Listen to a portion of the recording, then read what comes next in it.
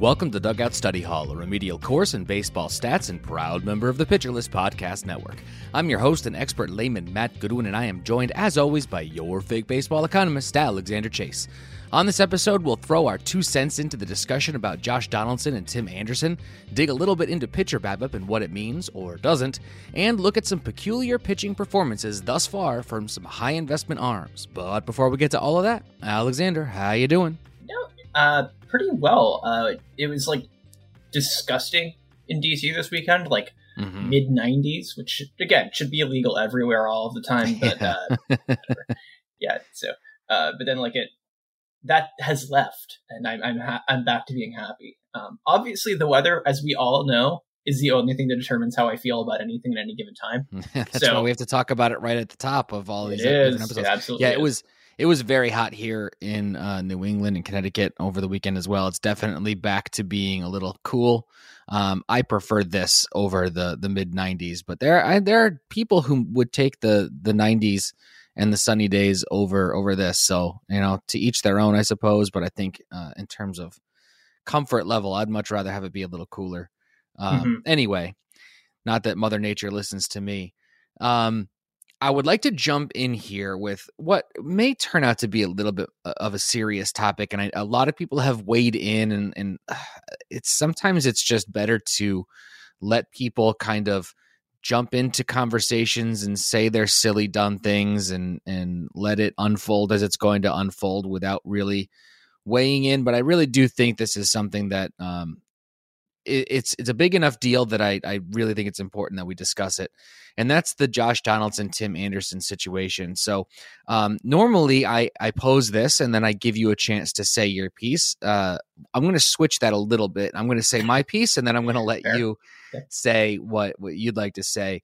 And admittedly, I am a middle-aged white male. And so this is a conversation that my voice is not necessarily the one that needs to be heard, but I feel like there's some elements of this conversation that have not been expressed.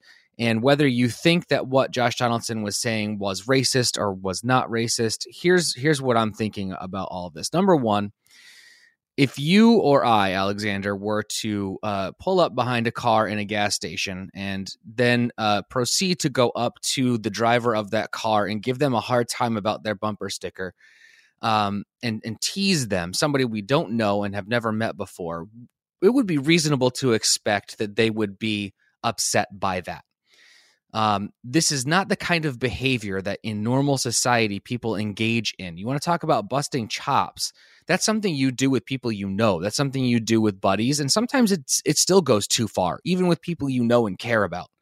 And so the idea that Josh Donaldson was not being a jerk by doing what he was doing is just silly. He absolutely, at the very least, was being a jerk. And Josh Donaldson has kind of established himself as somebody who's totally fine with being a jerk. And if you're somebody who kind of likes people who are jerky from time to time, then that's your call. But that's not something that I really dig very much. I don't understand why people feel the need to needle other people. You want to call it trash talk, whatever. In real life, you trash talk a stranger and things are going to happen, right? It's just a silly thing. Why would you want to be that guy? Number one. Number two, there's been a lot of arguments about whether what he said was racist or not, and people jumping to Donaldson's defense on that front. And my thinking is, unless you're 100% sure, 100% sure that race had nothing to do with what he said, why are you defending it? There's no way to know for sure. On the surface, it certainly seems like it has something to do with race.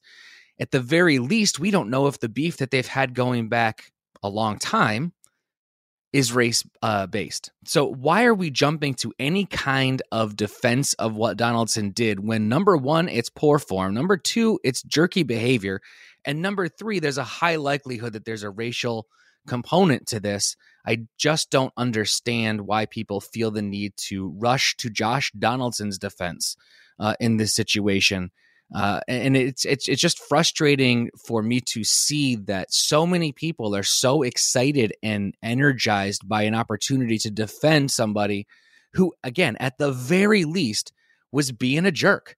So that's kind of where I'm coming from on this. I don't know if you have a kind of a different or maybe a softer impression. This is something that actually it bothers me because I just don't like. It's very much bullying behavior, no matter what. Donaldson is showing himself again to be a little bit of a bully, and I just don't like bully behavior whatsoever, especially potentially racist bully behavior. It's just there's no place for it at all. I think I want to like kind of flip a perspective bit that you raised at the very beginning. It's like like we're white dudes. Do our voices need to be heard on this? And I think one of the things that we can actually add is like, we know people like this. If you grow up like I know that I grew up kind of sort of middle of nowhere Texas, and like you get acquainted with a lot of people who are really okay with being all sorts of different types of terrible when they have no pushback against them, right? So I think one of the things that's important here is like, oh yeah, I know that guy, or a lot of different that guys out there. Right. Like, even if like you can play the mental gymnastics game to like try to absolve someone of specific blame, it's like you have to be like dodging all sorts of like trend-based laser beams. Basically, it's like no, this one doesn't apply, and like it's not the same as that other thing. And I think the quote from Liam Hendricks had like a pretty like wind off on him sort of quote about like past locker rooms don't like him for different reasons. Yeah, right. Multiple places too.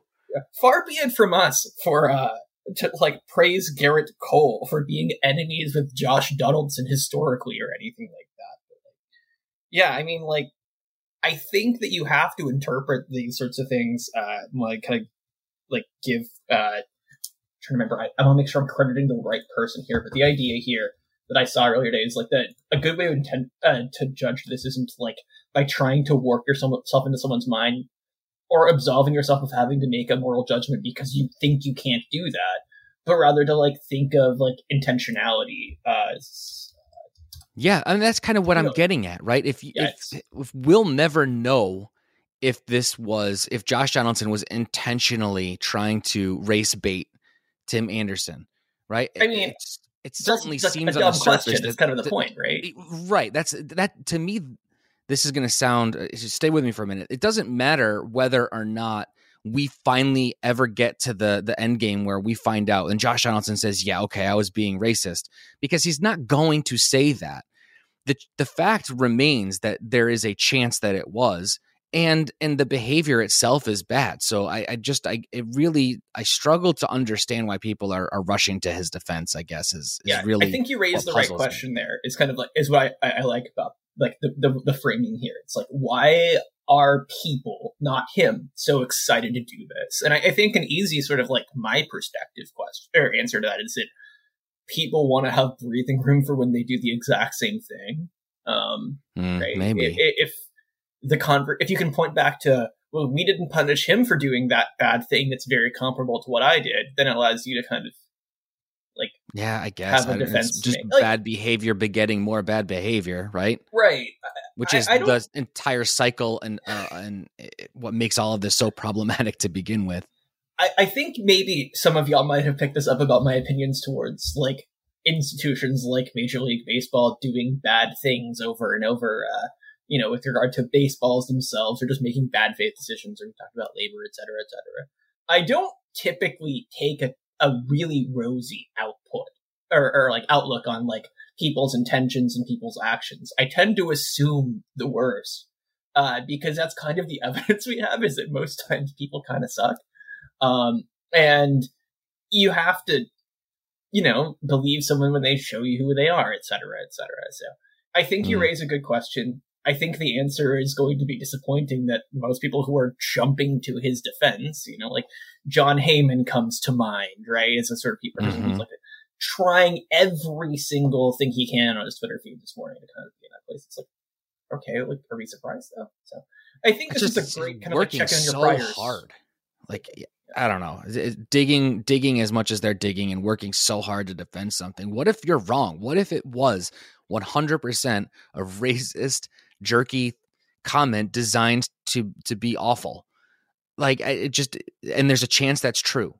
there's a good chance that's true. So why do we need to work so hard to defend that? It's hard. It's hard to see. It's hard. It's frustrating. And this is from my perspective, where I don't suffer the consequences of this type of behavior in my life, but the fact that other people do and continue to is just wrong. Yeah.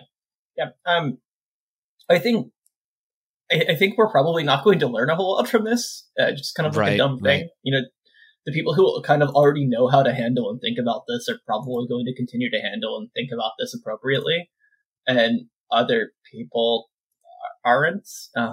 I think that's kind of like, I think this is a good sort of thing. Like, we can talk a whole lot about how to get better at analyzing pitchers, and we'll do that and stuff later. Right.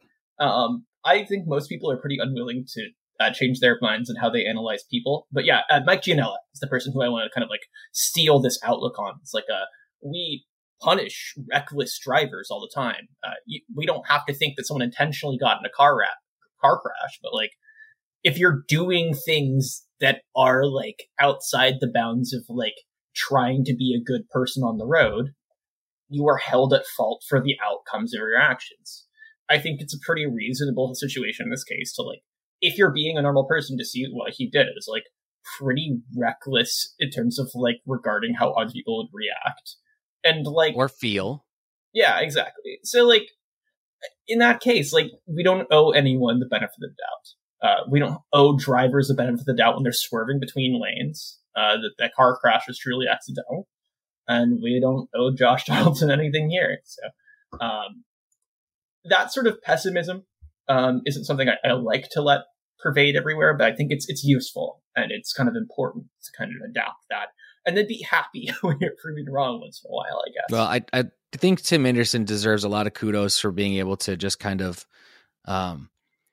go on with playing the next game, going out there, hitting that bomb. That was a nice moment for him. Absolutely.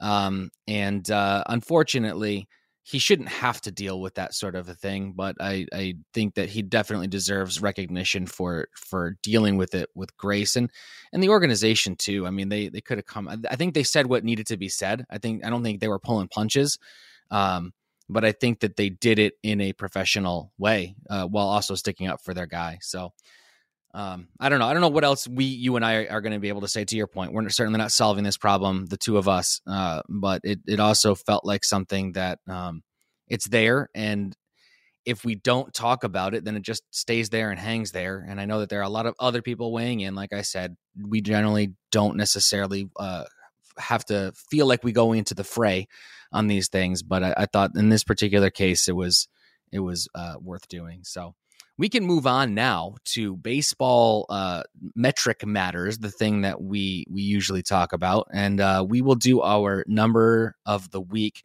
And I'm not going to make you play any guessing games this time. I mean, I can if you want. I have the lists, but I think I probably should give you a break from putting you on the spot like that. That's fine. So I'm going to start with 353, which is Kevin Gausman's BABIP against. Which I think is fascinating for a few reasons, and we'll get into that. Really, what I kind of want to talk about here until from now until we get to kind of the main idea of our episode, which is just some peculiar pitching performances and what's really going on and what we might be able to expect moving forward, is when we look at people who have a high BABIP at this stage of the year, or people who have low BABIP, from a pitcher's point of view, the BABIP against. Mm-hmm. Is there meaning to be gleaned from that? So, for example, if Kevin Gausman has been as good as he's been and has a 353 BABIP against, does that mean that he's likely to be even better moving forward? What are some things that we can kind of take away? And then I want to talk specifically about the top five, the pitchers who have the top five highest BABIP against and the top five lowest BABIP against, to see if we can maybe use some of those players as kind of the case study for whatever points we're going to make here. So let's talk a little bit about Gausman specifically, and tell me what that 353 BABIP says to you. So BABIP is a weird and kind of dumb number sometimes, depending on how you want to interpret it, right? just like some people interpret a yellow light the wrong way as a speed up signal. It's like you can get the wrong information from a perfectly decent signal all the time. The things I'm often like a little bit wary of when it comes to BABIP are like, is it proof that your defense has been bad? Is it coming from the fact that you're playing in a gigantic ballpark? Is it coming from the fact that people just hit the hell out of the ball when you throw it? Yeah, those are some normal reasons. There's a lot of variables that could contribute to it, right? A thing that also comes to mind for me, though, is that BABIP only includes balls in play, which means it doesn't include home runs, which means you can get these odd situations where someone can give up like a ton of home runs and have a really low BABIP, or hit a lot of home runs and have a really low BABIP, because it's like the flyouts hurt you. The ones that go over the fence don't hurt you. Notably, Gausman has not been giving up any home runs. So like I would expect some like regression on that to a degree. I think he might give up some home runs this year. Like not probably a million, but like he's going to give up a couple. He's not going to give up zero. I think that's pretty safe to say. Right. And I should also note, like, he hasn't been walking anyone. He's been striking out a good number of people. So that means there's probably a lot of like, situations where like people are behind in the count and are just trying to get their bat to the ball and are like this, like got their singles swing on. I can imagine his BABIP being pretty like not that big of a deal. No, actually, I pulled in advance of today's we're going to look at a bunch of numbers for a bunch of dudes episode. I already had like the hard contact rate for the whole league, and he's like bang average. Now, if you're not walking anyone, like that means that very few batters are like putting together like a good PA against you. Yeah. So he's got a 1.5% walk rate and like a 27% hard contact rate. So that means like 28.5 plus any hit by pitches. Isn't he hit by pitches? Oh, I gotta know. Has he hit anyone this year? Savant is letting me down and not telling me this fast enough. That's okay. We get the concept of it, right? And I guess the question then is, would you expect that this BABIP would regress in a way that benefits Gausman moving forward? Now, that may be with a trade-off too, right? The BABIP might regress, but the home runs will go up. He's been very good. That's not the issue, but is there actually room for him to get a little bit more lucky and be even better? I think sort of. Like, I think some home runs are going to leave the park, which is going to hurt him more than like the singles that are following are going to help him. Like, if I'm looking right now for the things I'm usually looking for, his line drive rate's not crazy, his sweet spot rate's not crazy, people aren't hitting the ball hard a whole lot against him, etc., etc. It does seem like luck, right? I would probably err on the side of he's probably gonna be really good, and even if some people do get on base against him, like if his BABIP doesn't get better, because like the base runners are gonna be so infrequent, you can kind of like think of OBP as like the more it goes up, the better it is for your team / the worse it is for a pitcher. So it's like, as your whip goes up, or however you want to think about it, like those effects compound because he's not walking people. If people are getting some cheap singles and occasionally doubles against him, it's not going to hurt him as often, as long as he can keep up this incredible command, which is really crazy, actually, all told. Yeah. Let's take this to the extreme, right? Because that's something we haven't done in a while to kind of prove the point. If Kevin Gausman, every time he goes out, strikes out the first two batters, third batter dribbles a single up the middle, third batter strikes out, he's going to have a 1,000 BABIP against, right? Yes. But he's dominating the other team. So, again, that's not going to happen, but it does kind of prove the concept of why these numbers can maybe sometimes be a little bit misleading. You really have to dig into which variable is impacting that and affecting that. But it does seem like that BABIP is definitely due for some regression, but the trade-off may be that he's also going to get some more home runs. So you're not selling Kevin Gausman because more home runs are coming. You're not going to get a deal on him because right now his BABIP against is really high. So it's really just an opportunity to talk about the impact of BABIP on pitchers and what it might mean. So let's look at these top 5 lists that I have. And we don't have to spend a ton of time on this because I think we've kind of made the point that was designed to be made, but we haven't talked about those pitchers with low BABIP numbers who may wind up who have been very lucky potentially and may wind up giving up more base runners. So the top 5 who have a high BABIP. I'm trying to say this the right way, and I keep sort of stumbling over my words. I want to make sure this is clear. The top 5 BABIP against for pitchers. The highest. German Marquez, right, has a 360 BABIP against. Kyle Freeland, 357 BABIP against. There's Kevin Gausman at 3, so third in the league, 353. Patrick Corbin, 345, and then Zach Wheeler is number 5 at 339. Some of that could be early starts too. So we've talked a little bit about the concept there. I wanted to bring up those names because I think you're looking at Kevin Gausman and Patrick Corbin being right next to each other in a list. That should really signal to you that there's more than one way to get to this result, right? Patrick Corbin is getting to a high BABIP because he's not been good. Kevin Gausman is getting to a high BABIP in a very different way. So it's not necessarily on its own a number that is meaningful unless you have that context. Right. Now the pitchers with the lowest BABIP against, which maybe this means more. I don't know. You tell me. But I'm going to list off the pitchers and I'm going to give you the numbers, and then I'm going to let you kind of talk about what you think this means or doesn't mean with these particular arms. And then again, in concept, how do we work with this number that they've given up a low BABIP thus far? How do we make sense of that? So the qualifying pitcher with the lowest BABIP against is Michael Kopech at 167. Then Justin Verlander at 195. Tristan McKenzie at 211, Brad Keller 229, and then Joe Ryan 234. Now, I do want to note the next 2 because I think this is really, really important. The next 2 are Corbin Burnes at 235 and Alex Manoah at 239. So we do start to get into the area where you are going to probably have a lower BABIP if you're really good at inducing soft contact. Right. If that's something you are good at, your BABIP should be on the lower side. If we're looking at how Tristan McKenzie is getting there, in contrast, that's probably a different story.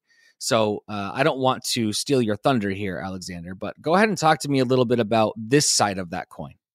I want to note that I have no respect whatsoever for anyone named Alec, but it is Alek Manoah. It's a fake name. It's a bad name. Did I say Alex? You did. I did. I'm sorry, that would be an upgrade for him. That's just because I have Alexander on the brain. Yes, I apologize, Mr. Manoah. And if I ever meet you, I will. I don't know. I'll give you a high five. Yeah, I mean, I'm probably afraid of him for multiple reasons. He went to the University of West Virginia, so I have to be scared of anyone who does that. Whatever. That's obviously not the point here. Yeah, you bring up a couple obvious, like, some people are going to have better BABIP against numbers. In the offseason, more than a few people brought up, like, Freddie Peralta's BABIP against last year. Like, oh, he can't keep this up. Like, nobody can hit the ball hard off of him. No one can square up his stuff.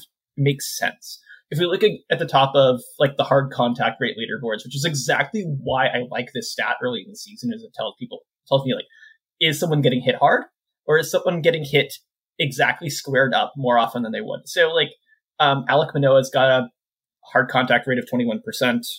That's, by the way, roughly what he had last year. Dude is really, really hard to square up. And that has been a consistent trend early in his major league career. And the BABIP against there looks fully deserved. There are some other names on this list that, like, I'm a little curious about. So, like, Burnes has been at the top of these leaderboards. He's been batting average this year, though. So far, batters have been doing a little bit better against him than they had been last year in terms of the contact. No, he's like striking people out. He's still good. But yeah, you can maybe say he's been a little bit lucky. Now, he has a good defense, I should note, which will also help him out. And some balls will leave the park in Milwaukee a little bit faster than they will leave the park, or different parks elsewhere. It does have some short dimensions. So, like, you've got a confluence of different things that would help him to sustain a low BABIP without just making him better overall. They don't require great inputs for all these. A similar sort of thing can be said for Verlander's park. His defense has not been as great this year. The Astros have, had Correa and Bregman on the left side historically, and he does have some really good defenders still on that team. I think Kyle Tucker has been towards the top of the outs above average leaderboard. I don't have any faith whatsoever, though, that Justin Verlander's bad. I'm just going to say it out loud. It just isn't. I believe his left on base is abnormally high as well. Yeah. I will double check that. But there are definitely some signs that he's going, he leads the league in left on base percentage at 95.7%. Yeah, no, I think that I think Verlander's 26% hard contact, pretty much around average. Nothing to write home about. His walk rate has been like good but not phenomenal. 4.8. Okay, that's pretty good. I'm not gonna pretend that isn't phenomenal. That's really good. Yeah, there's nothing about this profile that screams he's gonna be like super duper duper good. I would not have him in my top 10 starting pitcher the rest of the season going forward. He's had a really low line drive rate, which doesn't stick career long. He's like around MLB average. I should also note he's not a guy that has historically been great at that. Batters has just not hit the ball over Jose Altuve's head. Like, that's just been it. And like, do I think that sticks around? No. Do I think he'll be good? Yeah. Yeah, I think that the argument here isn't, is he going to be good? It's, is he going to be this elite moving forward? And there's some signs that say that he probably won't. Though I will say number 2 in left on base percentage is Burns, who does that because he's excellent. So we've had this conversation before with Robbie Ray's left on base percentage last year and how that was likely to regress. And also that, like, I guess this is similar to BABIP. And I think I actually said that then, that there are guys who are going to have left on base percentage numbers that look abnormal, but it's because they're really, really good. So in our extreme case, 2 strikeouts, guy gets on, 3rd strikeout. That is also a stranded runner, right? So guys who are really good are generally probably going to have higher left on base percentages, but there are also people who luck into those higher left on base percentages. And that's where you need to be able to look and use your gut and your instinct and maybe some other context and tools to decide. Is Justin Verlander that elite that his left on base percentage leads the league so that it will stay that way? Or are there warning signs that he's been a little bit lucky, and while he won't be bad, probably will not be this good? So you got to, what's the more likely outcome? So I think that, like, there probably aren't a ton of people who are like super duper overreacting, but I have seen him in some like top 5 rest of season lists from some people on Twitter and stuff like that. Like, that's a little bit more just like, I think he's going to be really good because he has been. Like, his strikeout rate is down compared to, like, peak Verlander, which, like, 26%, fine. Like, that's totally fine. I just would note, like, we had some reasons to think that maybe he wouldn't be his Cy Young self, both in terms of like coming back in the post sticky stuff enforcement era and getting Tommy John surgery. Have you ever heard of that? Those are bad things. I mean, his fastball velo is basically the same, but like the shape of his pitches has been, I think, a little bit different. And I think you can probably say that some of that, I'm not going to call it spider tack necessarily, but like, remember when that is true. There's that element as well. All right, we are going to continue this conversation talking about pitching performances that maybe are a little bit puzzling or peculiar. But before we get to that, we are going to take a very small break. Hey, Alex Fast here, and thanks for listening to this podcast on the Pitcher List Podcast Network. If you're a fan, consider supporting all of us by getting a PL Plus subscription, where you're going to get an ad-free website and get access to our Discord, where you can talk to all of our podcast hosts and staff. Plus, you can hang out with our incredible Pitcher List community. It's basically a baseball sanctuary year-round for as low as $8 a month. You can sign up at pitcherlist.com/plus, and you're going to get your first month free with promo code podcast. Also, don't forget to check out everything else we do as well, from YouTube videos, live streams, newsletters, off-season articles, TikToks, breakdowns, over 15 baseball podcasts on our network. We can't stop talking about baseball even during the off-season. So sign up for PL Plus today at pitcherlist.com/plus and use promo code podcast to get your first month free. All right. Thanks for listening. Let's get back to the show. And we're back. So, Alexander, this is where the rubber's going to meet the road in this episode. Why have some of these top-line pitchers, these guys we drafted early that we invested in, been not so good Or maybe the flip side, they've been good, but their results stink. Or the flip side of the flip side, this is some sort of odd geometric shape that has more than just the two sides. And that would be people who maybe have had good results, but their stuff has not been as good. That idea brings me to like the Reed Detmers no hitter, right? Where he no hit a team that hit the ball hard off of him like 8 times over 100 miles an hour exit velocity, 2 strikeouts, but had the result. So again, this isn't taking anything away from his accomplishment, but if we're looking at this from an analytical point of view and who these pitchers are and what we might expect moving forward, we have these pitchers who have done things that are maybe a little bit not what we expected. Let's talk about that. And we have all sorts of different categories here. I'm going to let you pick where we start. Okay, yeah. This is, I think, a good way to kind of like sum up like what was on my mind is that like there's a lot of different types of signals, and like you can be borked in one direction or another, and like kind of still works out to either be good or bad. And like, you know, if you have like one thing that says you're bad, like that probably doesn't mean you're bad. Also, like let's say you have like a slightly elevated home run rate, and like your FIP says you should be bad, but the results have been good, stuff like that. I think we can usually separate those things. When you did say like flip side of the flip side, I should note how my brain broke for a second. I don't know that if you've ever read the excellent internet essay, Critical Perspectives on Waluigi. No, I have not. No, I didn't think so. But yeah, that's what comes to mind. The TLDR there is, we have Mario, and then we have Wario, who is him inverted to be bad. Yeah, right. We have Luigi, who is Mario inverted to be like wimpy. Waluigi is then a reflection of a reflection. He's like a parody of a parody, so he like doesn't have his own personality. He's just a joke. Okay. And that's what comes to mind. It's this very dumb like fake academic like post from like 2013, and like every 6 months or so I look it up and check really good because it's pretty cool. But yeah, it's our job today to kind of like figure out where on this sort of like Mario, Waluigi kind of spectrum that a lot of these pitchers are falling. And it has been a really fun early season for me to like not think about any of my teams while trying to figure these guys out. And it's been quite annoying in some cases to like be like, all right, when are you going to be good again? Yeah.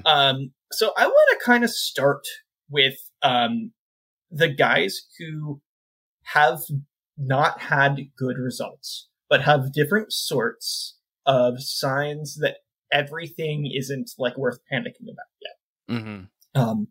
There are a couple like really obvious names in this bin, and they're not all the same though in terms of like what under the hood tells us they might be okay. And I want to kind of talk about a couple of the different reasons why you might latch onto something that says someone's going to be fine. So a couple names that kind of fall in this bin are guys like Brendan Woodruff. He's got like a 4.75 ERA or something like that. Mm-hmm. Brios is worse than that. Robbie Ray, who's also not been looking all that ace-like. They all kind of like have followed a few different paths to end up in this spot. I think Trevor Rogers also deserves to be here. He was in that guy that named the fellow on our list, Alex Cobb. There are a lot of different guys. Now, Alex Cobb doesn't scream ace material, but I think he deserves to be in this conversation regardless. So we're going to kind of just like run through a handful of those. Do you roster any of those guys that you're particularly worried about that you want me to start with? Well, Trevor Rogers, yeah, definitely. I think I brought him up to you in was it Discord? Was it? I don't know if it was just our DMs here. But he is definitely of particular concern to me personally. But that doesn't. I mean, we don't have to start there. Right. I think we should, because it was really funny how you phrased it. And you're like basically like, "Hey, tell me not to worry," and I was like, "I'll do my best." But like, you can't in all of these cases like. It just paste together a yes/no answer for all of these guys. Right. We're just kind of do some impossible stuff here, and I want to kind of like separate out like the different things into 3 categories here. Like you'll have your like ERA, and I guess also WHIP, but mostly ERA because I know how people's fantasy minds work. As like the first like real indicator is like the have you got good results for the one category that people seem to think matters for pitching, which is like not fully true, but it's kind of true. Like if you're having a good season or a bad season, kind of hinges on that for a lot of people's minds. Well, that's because whether it's a good stat or not, it's what determines whether you win or lose, especially if you're in a head-to-head league. Yeah, I kind of agree. And yeah, it's like the coin flip stat, right? It's the one that you really gotta like hope like fixes itself. And you're like, because like you can predict strikeouts, right? That's why we worry about this, is because it's the one thing we have to like look into the crystal ball for. So yeah, there's like that like really shaky ERA number category, and a lot of these guys fit in that being that. Secondarily, there are kind of like the outputs that aren't ERA that I tend to like and care about. These are things like, how many whiffs are you getting? You know, like, what is your batted ball profile? You can kind of like stretch that out a little bit farther. And I do want to make sure I note like guys who have given up a good number of home runs, maybe have been striking people out less as a result of their fewer whiffs. Maybe have more walks. These are all results of different sorts, no matter how quickly or impossibly long-term they stabilize. The last bin I want to kind of like separate out is kind of like the hypothetical, but not hypothetical, like, has their stuff been good? Yeah. Which is, you know, if you're like a stuffist, and I'm not sure if I am, I don't think I am, but I am always interested in it. You know, it's kind of like the opposite of my approach, and so I have to like pay attention to it. These are things like stuff plus pitching putts, or I'm going to, for kind of like the sake of today, because it's publicly available if you don't have an Athletic subscription. It's really easy to use. Reference kind of Cameron Grove's pitching bot data, but a lot of that stuff tends to agree with each other enough that I can kind of use one as a stand-in for some others and feel okay about it. So basically, it's like, has your ERA been good? Have your other outputs been good? Has your stuff been good? And all these guys who fit into the bad ERA mostly have had pretty good stuff, I should note. There are some guys who have been just bad. They're not that interesting to talk about. Bieber has been just bad. That's kind of really all I got to say. I don't think I'd be worried there, and I kind of just want to leave it at that. So a lot of these guys have had really good, and especially location numbers. So the idea there is they're throwing the ball into places of the zone, or outside the zone. This should be hard to hit.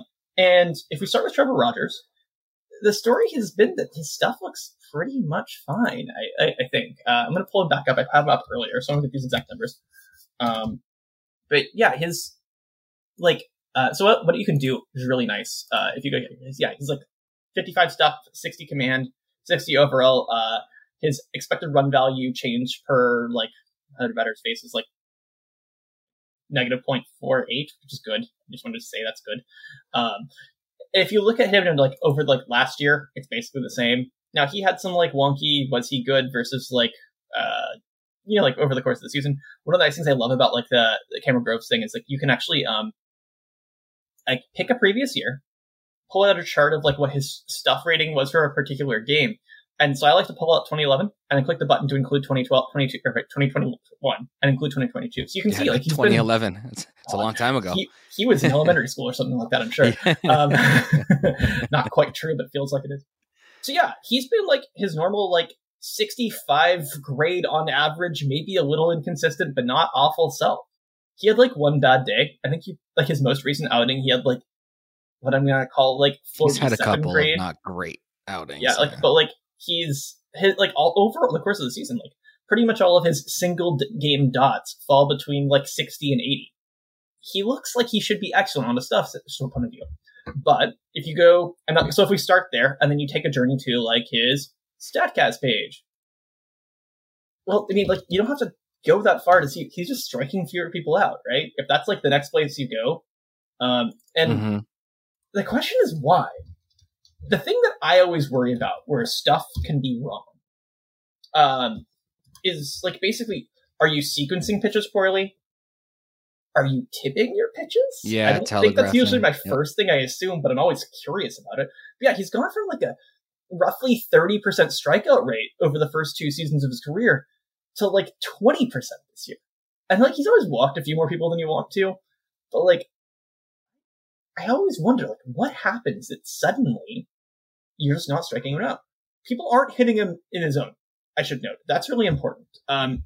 That's usually a tell to me that like his stuff is still good, and you're like when the stuff is like, you know, like those like pitch modeling stuff and looks fine. But are they able to better lay off the stuff that they used to be swinging at, like the ozone, swing chase rate? Yeah, Right. literally Yep. my handle joke. Yeah, and so people are chasing less. He kind of like sustained like a 30% chase rate. He's down to like 24.4. And people are also Yep. making more contact outside the zone. His chase contact rate is up, which means that basically if he's throwing a pitch out of the zone, he's getting way less out of it than he normally does. That's Right. concerning to a degree. And I don't Yeah. 100% know how you can explain that, whether or not you think that would be the same. Now, like, you know, I think that's the sort of thing where you just kind of hope it normalizes out and some people will just, like, stop doing really well against him. But it might be the sort of thing where, like, you would want to go find some people who are a little bit better at, like, is his release changing? Is he changing where he's standing on the mound? All of those sorts of questions. But It does suggest that the hitters have a better idea of what's coming, whether that's tipping or whether that's he's not tunneling as well, or his mechanics are a little bit different, or something. If the stuff grade is the same, it's not like it's breaking less, so that when they're swinging, instead of swinging and missing, they're swinging and making some sort of weird contact and getting lucky that it's landing. It does seem like they, again, sequencing something along those lines. If he's able to throw the things as well as he's always been able to throw them, but they're resulting in less outs, there's an adjustment or there's a tip, right? It's got to be one of those two things. That's kind of the thought, right? Is that, something about the batters, like choices and thoughts, has changed here. I want to kind of like give like a last sort of thing that I would look at before I would kind of like hypothetically say, like, let's green light the deeper look because I'm curious. I want to actually just go ahead and look really quickly at how often people are swinging. Yeah, his zone rate's roughly the same. His zone swing rate's roughly the same. Yeah, that was like the last thing, really. Yeah, overall here, like, there's got to be some other sort of thing, and that's one of the things. Is like, I don't think he's going to be bad forever as a result of this. If you're in a dynasty sort of situation, he's a buy it low, or he's like he's a sort of person where you want to believe that they can kind of figure out what needs to be changed very slightly. These differences between like location / like movement grades and then just outcomes are I feel like usually fixable, relatively speaking. Like, there's a reason these models work, right? Yeah, right. I think he makes for a nice representative example of a couple other people who have fallen into similar situations. Jose Barrios is like the exact same thing, like to the T. Like, his stuff grades look excellent. We're talking like 65 grade, like out of 80. Like, he's looked awesome, except he hasn't looked awesome at all.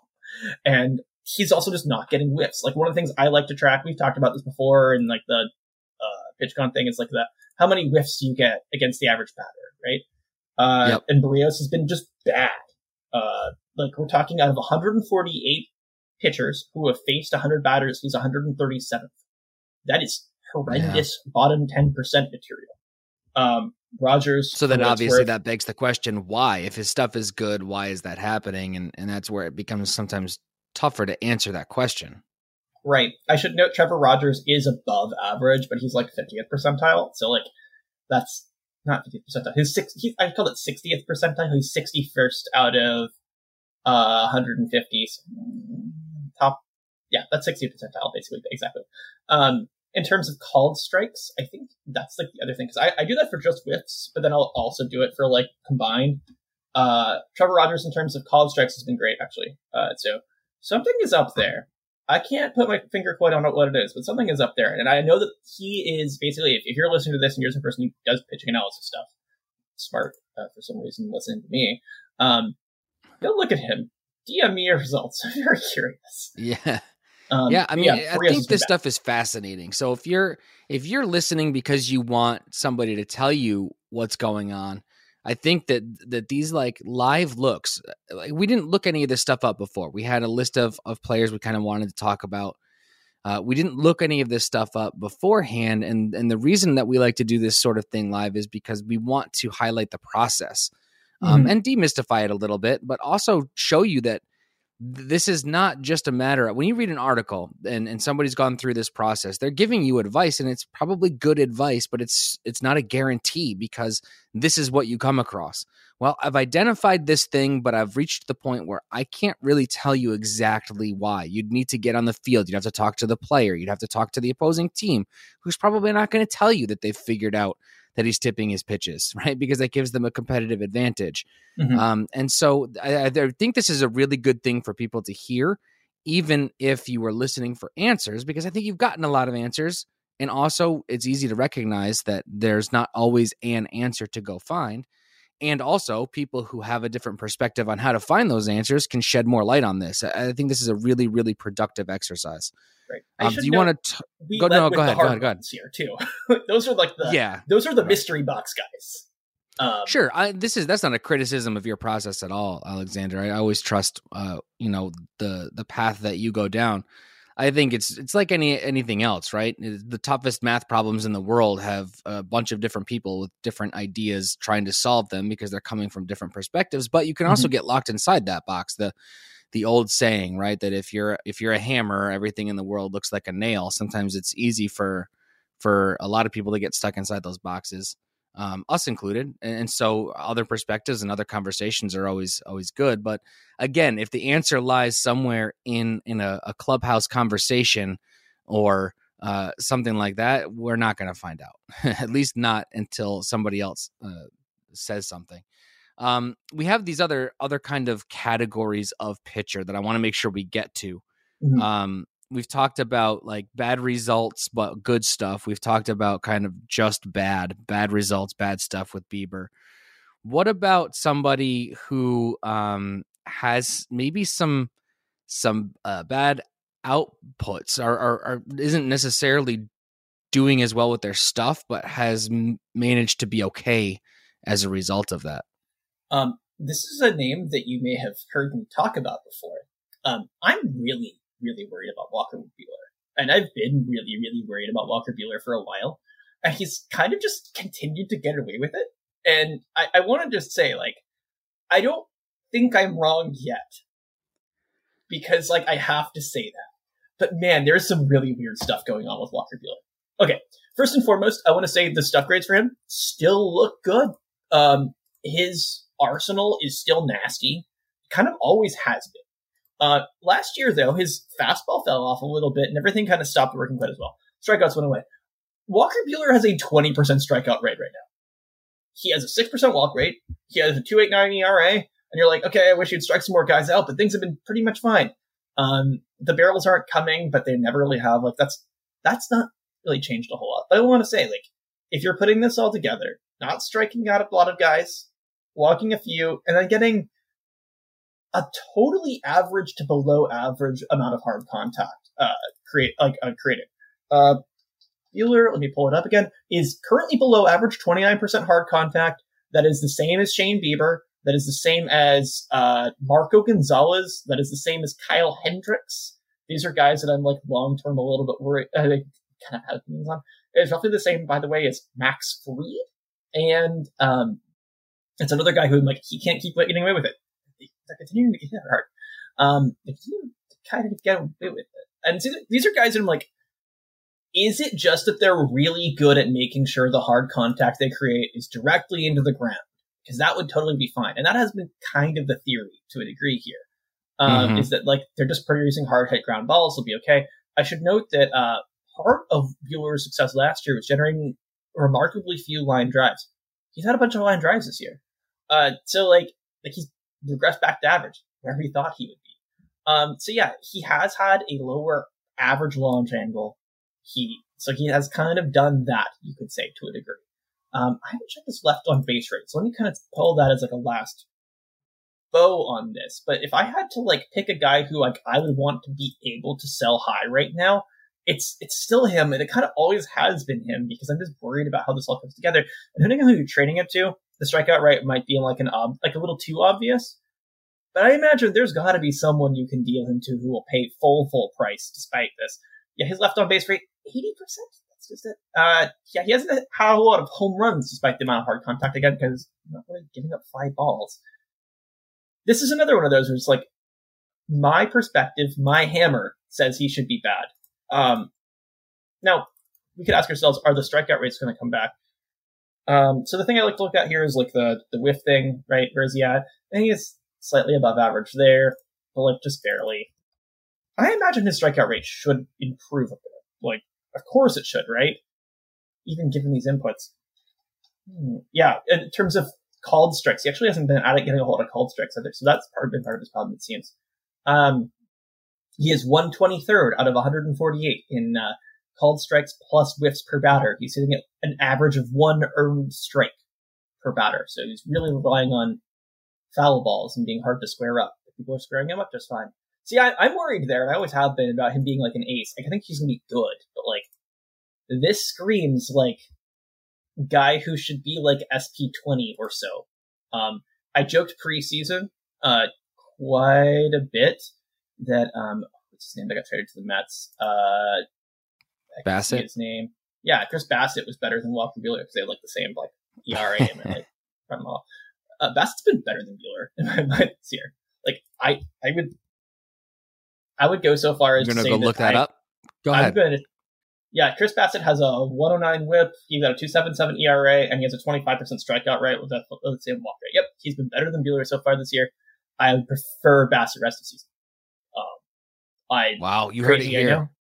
Yep, I would prefer Bassett rest of the season. Well, I mean, I can't believe I was right about that in any margin at all. We have to care about these output metrics because that's how our leagues are won and lost. It's not necessarily that we think that ERA and whip are the best indicators of a pitcher's skill, but we still have to care about it. Walker Buehler could do an entire season and have amazing stuff grades, but I don't have a stuff plus league. I don't play in a league that uses that as the determining factor as to whether or not I win or lose.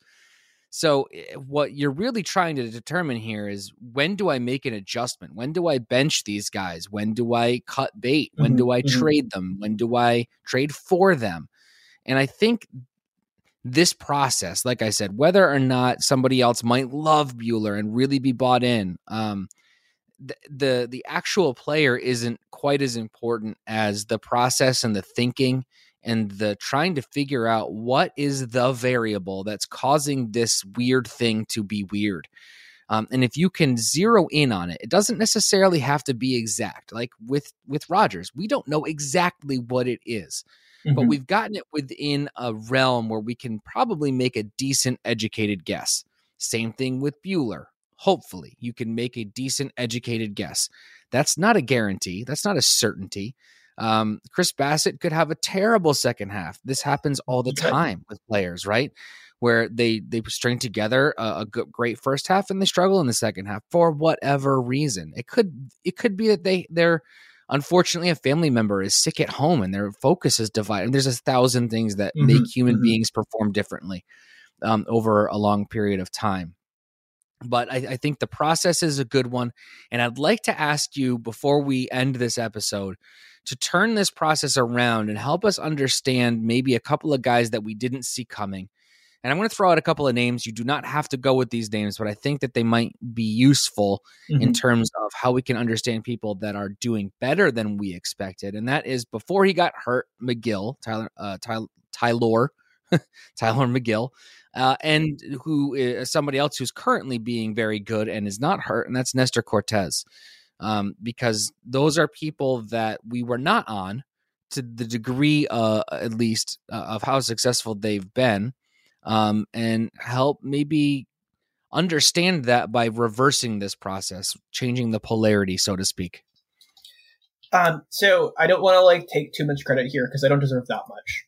But these are both guys that showed up really good based off of the handful of things that I care about, and that I stagnated a couple teams early in the year, either in drafts or trades preseason, because I was like, they're so cheap. Like, they're, depending on your depth, if you're playing in a 12 to 15 team league that rosters 8 to 9 starting pitchers apiece. These are guys that are going to be the $5-ish guys where it's they're SP 60 or so, but there's just so much risk that people let them go if you gave them something they like. Or that, you have a decent chance you don't have to reach that much in terms of, if you pay $7 for a $5 guy, or, you reach by 2 rounds, it's not that big of a deal. So the things that like we should like about them, like preseason, where like they just didn't give up a whole lot of card contact and they struck out a decent number of batters, and you could hope that like the walk rates or whatever would be good. In McGill's case, he's really tall. He was throwing pretty hard, but like not super hard. And he added that Tagovailoa early in the year. Kind of fell off at times. There's been some like questions about injury, and then the IL for a biceps thing. I don't know if you saw this, but I caught this or someone else and was able to pass it along to some people in the PL Discord. I think his like mom like basically broke the news ahead of time that like his like scans were like clean and that he was sore, but like it wasn't anything major. And I think he's like playing catch now and like isn't feeling anything. So I'm hoping he's back. But like, yeah, the signs have been encouraging for sure. Right. But he's like the sort of guy who like you could have hoped earlier in the year would maybe put some stuff together. I made some annoying jokes at the expense of some people who are, Mets fans that Tyler McGill was going to be the most underrated SP3 this year. And then unfortunately for like 3 seconds, I was right after like DeGrom got hurt. And then he was good. I'm really happy for him being good because like the guys who like don't have their spot nailed down because they're like the sixth starter, coming in and like earning their spot and keeping it. I always love to see that. So he's the sort of guy where like you may have some questions about like, does the velo increase stick that would really help him take off? And like, that's something to watch. But he has had a good track record. And those guys who are as tall as him, who release the ball like so close to the mound or close to the home plate, like Tyler Glasnow, for example, like if they can get some good velocity, you just have no time to decide on them. So like, their stuff's good. Like you just got no chance. And like, it seems like it is really coming together. Like that's like, I guess the projectability of some of these like lanky guys who like have a good frame, et cetera, et cetera. I don't know that much about scouting, but I know that's something that you can't care about. And so like things had gone pretty well. It looked like it was mostly deserved. Like not 1,000% deserved, but like mostly deserved. So I pull him up on the, like CSW per PA. He's in the top third. You look, pull him up in whiff per PA. He's 24th out of 150. So that's like really good. Like he's in the same tier in terms of like whiffs he's getting per average batter as, just throw out some fun names. Luis Severino, Hunter Green, Sean Manaea, Freddie Peralta is just a tick ahead of him. Pablo Lopez is just a tick ahead of him. So in that range of like pretty good guys, ahead of Alek Manoah, for example, ahead of Zach Wheeler. So he's getting his whiffs, which you'd want to see. And then on the hard contact side, he was also a guy that kind of popped there, is looking good. And yeah, he's like top third. So all told, looks like a package for sustainable success if he comes back healthy. But like nothing crazy there. He's just been good. Nestor Cortez is way more interesting. And I'm glad you brought him up. So we can actually kind of end on this funny note. He actually doesn't get that many whiffs. He is a guy who like really, really, really gets by to a degree on foul balls. And it's called strikes because his 90-ish mile an hour stuff just moves so much at the end because he is just like a seam shifted weight king. His late movement, like the spin axis itself spins a bit as it goes and it starts moving in a different direction as it gets closer to the plate, has just made him impossible to square up. And so he is just absolutely mowing down batters on the basis that they can't put their bat in the right spot. And they might hit the ball, but like not in a good way. Like it ends up somewhere else. So Nestor Cortez is, as of right now, let me make sure I get this right, 23rd lead in hard contact rate, 22.5%. The whiffs, top third, like not exceptional, but top third is good. And on the called strikes, so the CSW plus whiff per batter, he's at like 1.3. He's in the same range at like 18th out of overall, so it's like top 10%. In the same rough category as Aaron Nola, Pablo Lopez, Brandon Woodruff, who by the way is still good, and a lot of other guys who've been performing really well. Max Scherzer before he got hurt, Kyle Wright, he's in that top tier range in terms of like his overall approach just working. And it's not conventional, but he is a guy that kind of like gets to show off this fun new stat. So, I would say like if we were looking for a reason to believe that someone's good, a little bit of stuff like continuing over from a previous season really helps. This isn't something they just started doing out of nowhere. It's not something that doesn't make sense based off of like the inklings of science we got about how pitching works. And also it's really fun. And I think that if it's really fun, I'm just inclined to believe it regardless. Like the veracity of it all. So yeah, well, we're doing this for the fun of it, right? That's the whole point. Right. Well, as you may or may not be able to hear in the background, my infant son is awake, and that means that we have come to the end of this episode. Alexander, if you could remind the people where they could find us. Well, they can find you on Twitter at @thecorkedmatt. I'm on Twitter at @chase_rate. And most importantly, you can find our podcast on Twitter at Dugout Study Hall, where you can send us some questions. Please be sure to subscribe to the Pitcher List podcast feed if you haven't done that already. Leave us a good review if you can be so kind. And if you're not already, please consider becoming a PL Plus member so that you can harass us on the PL Discord. And that's it for me. All right, well, thanks for listening, everybody, and we'll catch you next time.